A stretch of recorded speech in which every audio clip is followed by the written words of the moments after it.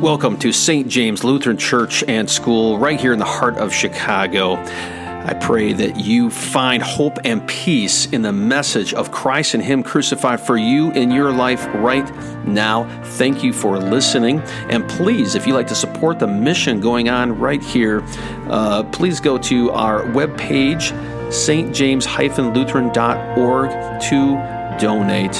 Thank you. Let us make man in our image, after our likeness.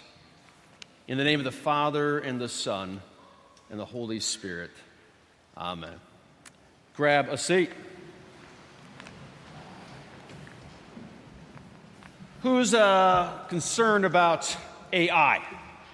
Anybody, right? Artificial intelligence, getting closer and closer. I think the goal is, in fact, we're now doing machine learning, so the machine learns itself to be independent, to think for itself, etc., and we're getting warning signs by people across the board. And I guess we should be scared. The reason why I'm scared is not because AI might be separated from human beings, but because it's made by human beings. Scares me, right? I don't think I'm any more scared of AI than I am of the people that made AI. People. But that's the idea behind it, is making something, I think that's our impulse, to create artificial intelligence, a robot or computer that can think for itself, to replicate us, to be in our image, to do things that we can't do instead of us, or it's too dangerous to do, or do it faster, or whatever. But to replicate us, to have an image of us that maybe doesn't get sick, that can think quicker, that can accomplish the tasks we want to do better. But ultimately, the goal, artificial intelligence, is to create a new thing in our image. We see that today. Chapter 1 of Genesis. That impulse, perhaps, comes from our Father.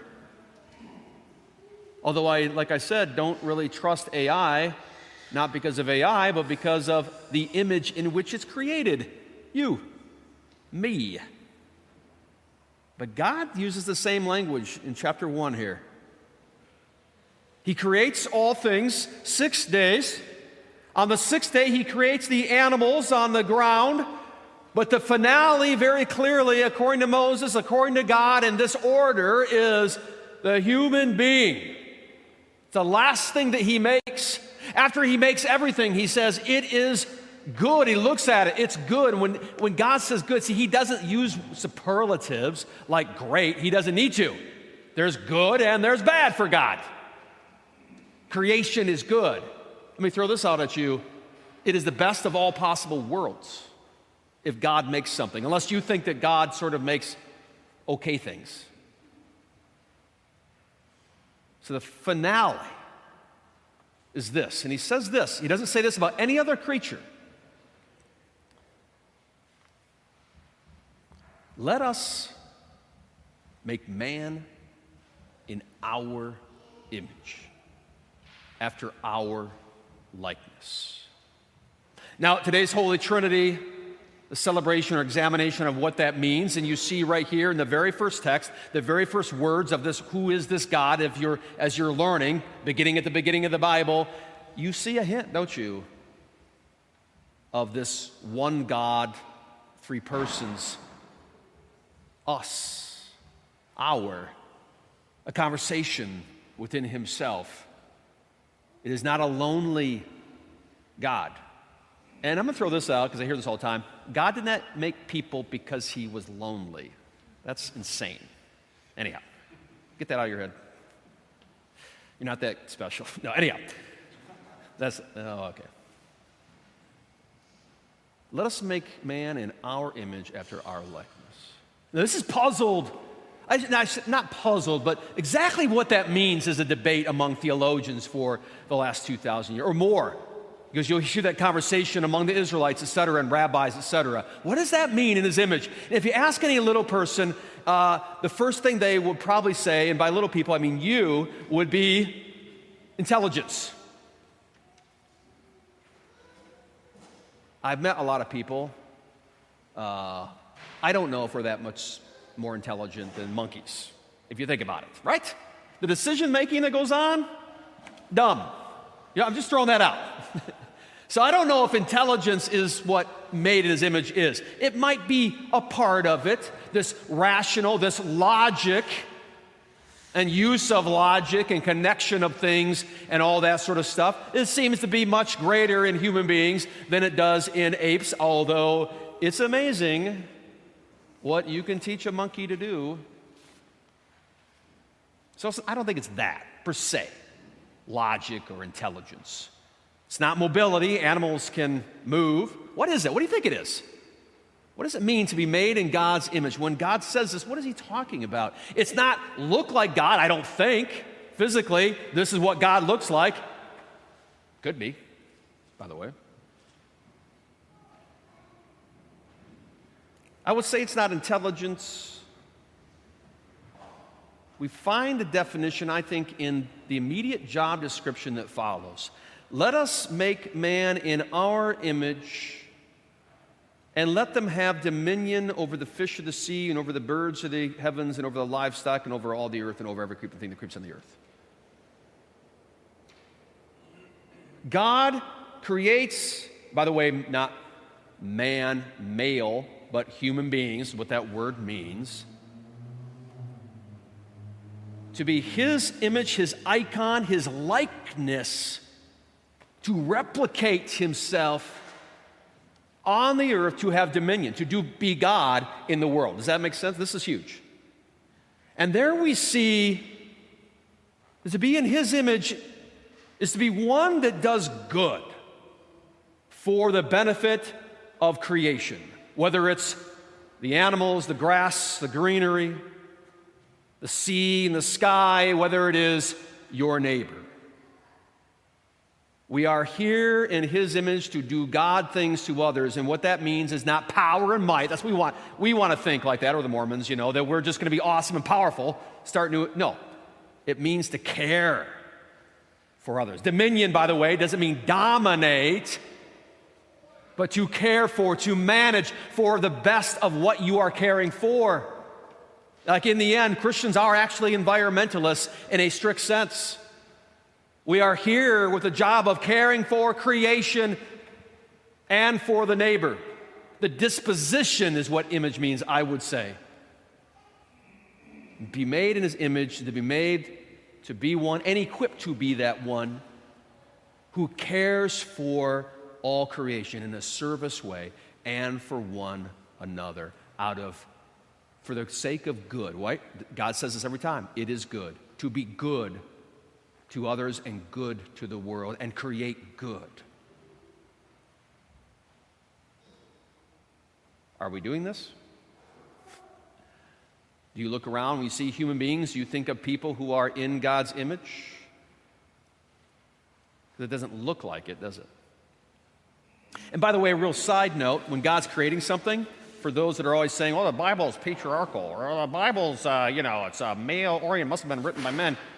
Right from the beginning, chapter 1 of Genesis, God says something very interesting. He says, Moses says, so God created man in his own image.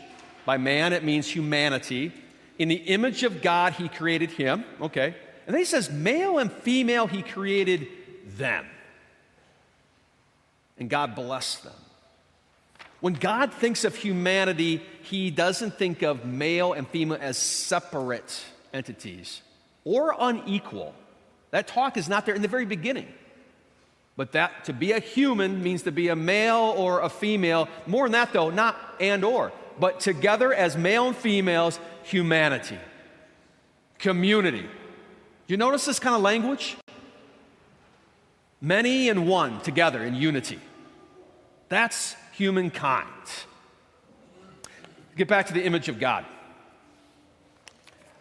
This momentary, perfect moment beautiful marriage, a male and a female getting along, and not just marriage, but community, Adam and Eve living in community and in harmony, being God-like in their good actions toward each other, lasted just about as long as any marriage does before sin comes into it, I'm sorry to say, like maybe 1 second.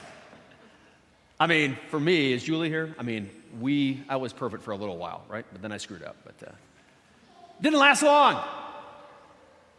Quickly, what happens? Satan sees this community, he sees these creatures, he sees these people in God's image doing good, and Satan hates that God, and Satan wants to just affect it and destroy it and wreck it and corrupt it. That's what Satan wants to do. He has no more goal than that. Satan is he completely has no long-term plan.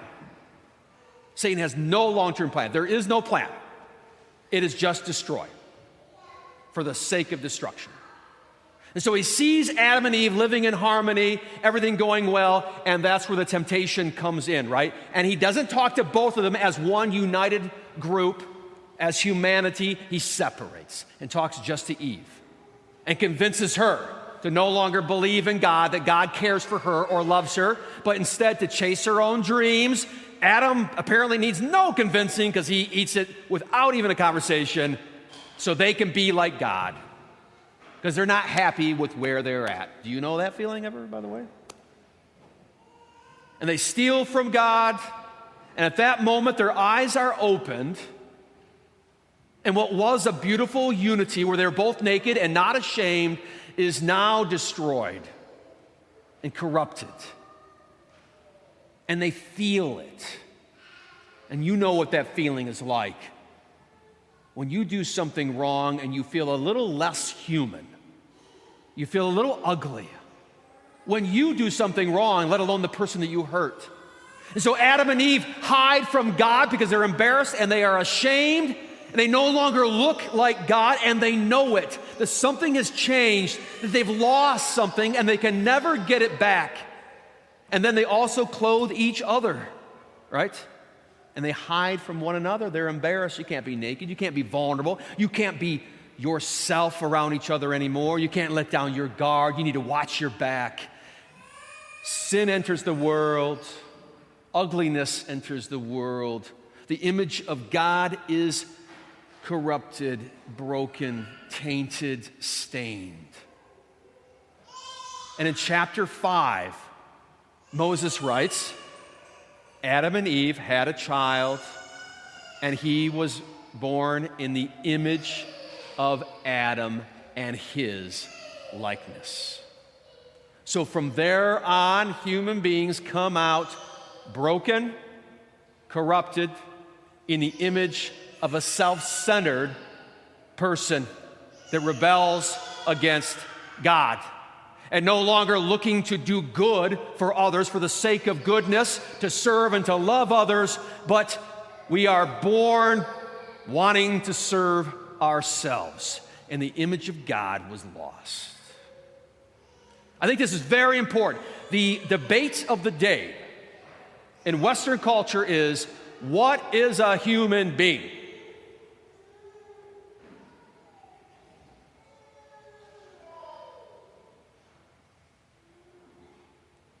And we're debating because we forgot.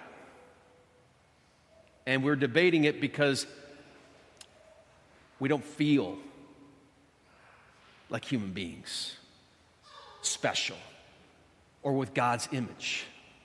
And we're debating it because we look out into the world and we see people acting like animals, following their passions, because that's what it is. The basis of an animal is that which follows its instinct without even thinking. And that's what we see, don't we? And we see war and rumors of wars and hatred and anger and all these things, and we see it in our own lives. We are people with the image of God that is lost, and we've forgotten who we are. And we treat each other no longer as creations of God, but just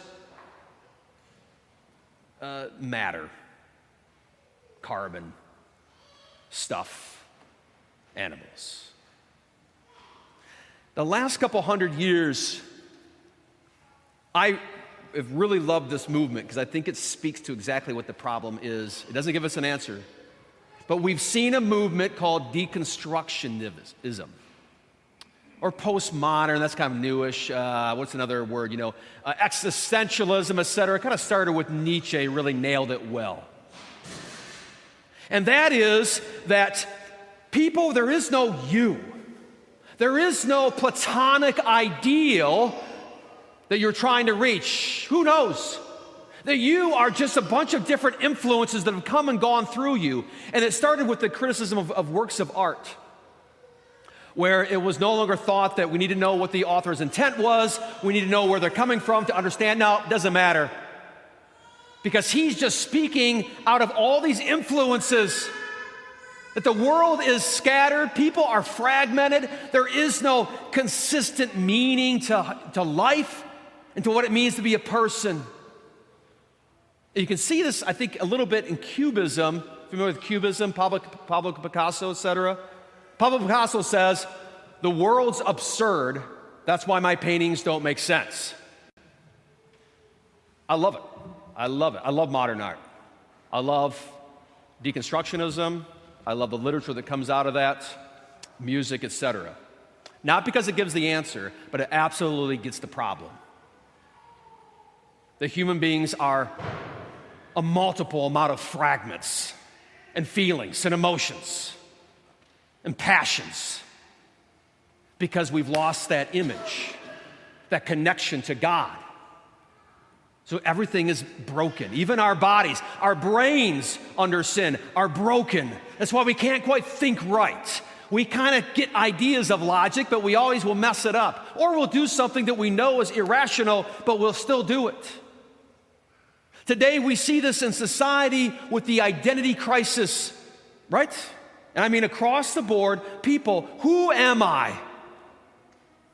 And they're trying to find an answer to that, and they're following their feelings. My feelings want to do this. That must be who I am.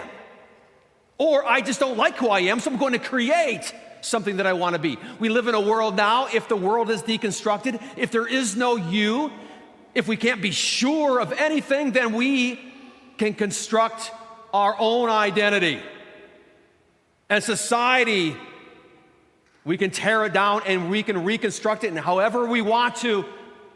Just like God made man in his image, we can break it all down and we can create a world and we can create ourselves in our own image. And this is what is going on out there. And that's why Christians should be sympathetic. Because the world is broken and people are born broken and deconstructed and full of fragments, and they're trying to piece it back together. And instead of judging it, should listen, because it's a symptom of a deeper problem. Because sin does that. It separates and it breaks and it pushes you farther from truth and farther from reality and farther from who you are. People oftentimes say that there's no such thing as a victimless sin, or there is victimless sin, right? This can't be wrong because we live in the democratic philosophy and John Stuart Mill that if it doesn't hurt anybody, it's fine, right? It's not true. There is no such thing as victimless sin. When you do something wrong, even if it hurts nobody else, even if it's a thought, it hurts you. It makes you a little less than what you were. And you know this. That's what shame and that's what guilt is. It's an indication of feeling a little less than right, of righteous, of yourself. This is the world we live. These are the people out there, fragmented, deconstructed, trying to piece it back together. Let us have mercy. And this is you, isn't it? You don't feel like a Christian all the time. You have ideas in your head that you know are wrong. You're a confusion of things, right? Paul talks about it. I want to do this, but I'm doing this. There's two answers that we hear in the world from the left and the right. The left, usually, deconstruction, there is no truth, There is no you. Tear it down. You create what you want to do, and you have every right to do that by the will of power. If there is no truth, then might makes right, by the way. You remove truth, and power now is how you rule, which I believe will only see a more tribal warlord society when you remove truth. So that's one answer, is deconstruct it, trash it, create what you want to. But the right, if you will, and Christians, I think, end up having this answer, which is wrong too. Force it all back together. I'm going to make my life right, doggone it. I'm going to follow the law. I'm going to fix myself. I'm going to be a better person. I'm going to stop sinning, and I'm going to make everybody else stop sinning and fix this fragmented, broken world, right? You get it? One is destroy and let it be destroyed. And the other is force it back. Neither work. One is nihilism and desolate and chaos. The other is depression, because you're not going to fix yourself. You're not going to make the world right. You're not going to bring all the fragments back, and you're not going to restore the image of God. The answer is Jesus. Were you surprised by that, by the way? The answer is Jesus. God takes on flesh and becomes a human being. What does that mean? The image of God is restored to your bodies and your ancestry and your humanity. That's what Christmas means. And he does right in that flesh, and he does the will of God in his flesh, loving his neighbor, taking care of creation, have dominion as God meant it. He perfects our family history, our line. But not just to show us how to do it, but to give it to us. That's what baptism is. In baptism, God restores your image, puts his name upon you, and recreates you in the waters of baptism, in the washing away of your sins, and the unity into the resurrection of Jesus. He makes you a child of God, and he makes you whole. And that is our identity. That's why he says, I baptize you in the name of the Father and the Son and the Holy Spirit. Image of God restored on Zizi today. And not because she fixed it. God fixed it for her. Jesus did it for us and gives us that identity and welcomes us back into the family of God and makes us again one in the universe. To be baptized into Jesus is to be a true human being. You want to find yourself? You find yourself in Christ. And forever, as all your other identities fail, whether it's a good lawyer, successful husband, or whatever it is, we screw those things up. Or being alive, if that's your identity. I'm alive. That fails too, doesn't it? This one never will. You are a child of God. You have already died and risen with Jesus Christ in baptism. You will rise again. And this identity, being a child of God, is forever. And you can always cling to that, and you can always know that will never change. And one day, we will see a beautiful world where people will get along, where you will feel okay in your own body, where you will love one another and you will see that risen Christ. And all that's been deconstructed will be reconstructed as it was meant to be. In Jesus' name, amen.